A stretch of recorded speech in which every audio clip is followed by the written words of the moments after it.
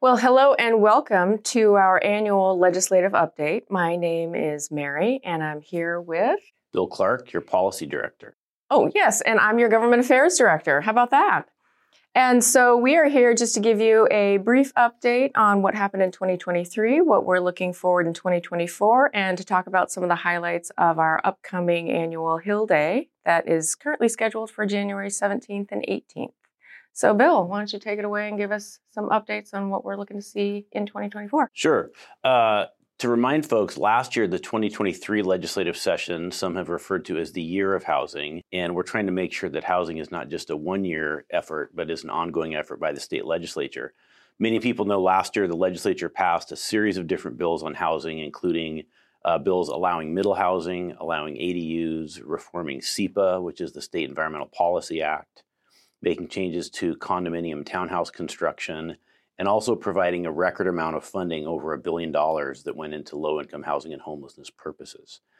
Going into the 2024 session, our three top bill priorities are bills that were introduced in 2023 but didn't pass. Keep in mind it's a two-year legislative cycle, so bills that were introduced last year but didn't pass are alive for this year.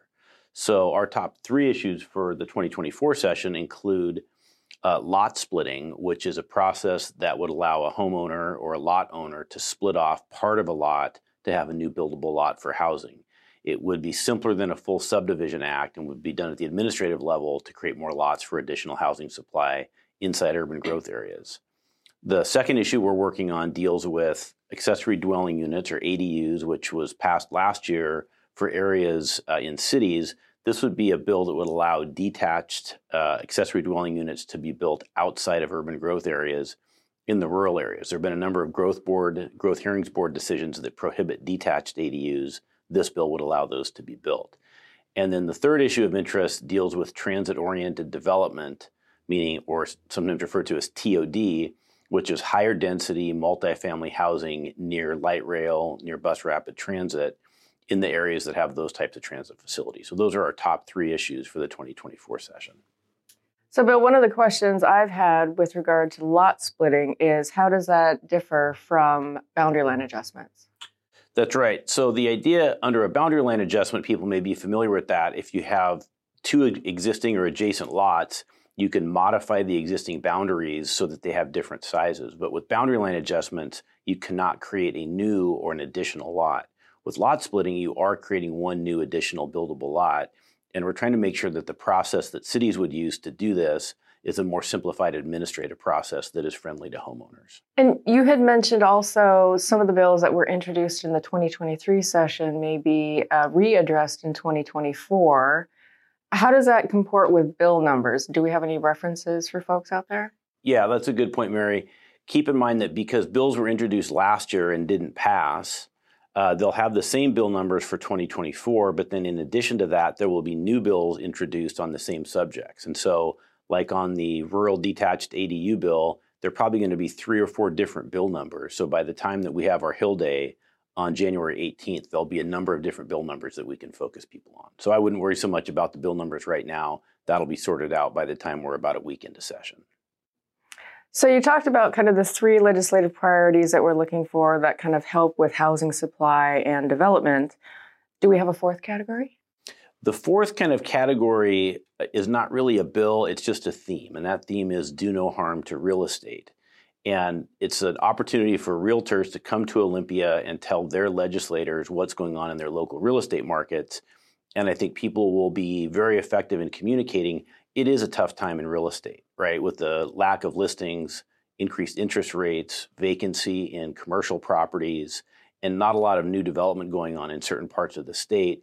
We're trying to make sure legislators know that increased regulations or increased taxes on real estate will not help us get out of the current slowdown we've seen in the real estate market. So it's kind of an overall do no harm message, letting our members talk to legislators about what's going on at their local level. So I just wanted to give a brief update on the Hill Day event itself. We have had a change of location. So this year in 2024, we are going to be at the Little Creek Casino. It's about a 15-minute drive from the Washington Realtor office to the Little Creek Casino, so it's not much difference with regard to travel time. So that's nice. And it has a lot of amenities at the venue. I mean, of course, there is the casino, there's a spa there, there's a number of restaurant options. Personally, I'm not a golfer, but I hear it's got an excellent golf course if the weather permits. So it should be a lovely venue for us to stay a few days and enjoy ourselves and get some good work done. So just for everybody's scheduling purposes, the 17th is the committee day. And then the 18th is the day that we actually have all of us who are attending go up on the Hill where we meet with legislators. At 9 a.m. is the opening of the general session. And that should last in about an hour and a half to 2 hours where we give updates. We'll be able to provide some more specific information on bills, bill numbers, and you'll get your talking points. After that, you have opportunity to caucus with your local association and talk about and kind of organize the flow of the day, who's going to speak with the legislator, what your appointments are scheduled, so on and so forth.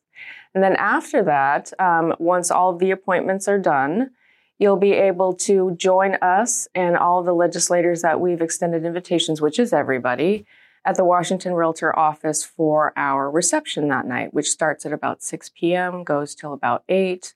It's going to be a jam-packed day, so my recommendation is bring business cards and comfortable shoes. To register for the event and more information about the schedule and flow, please visit warealtor.org. And thank you so much for being a Washington Realtor member.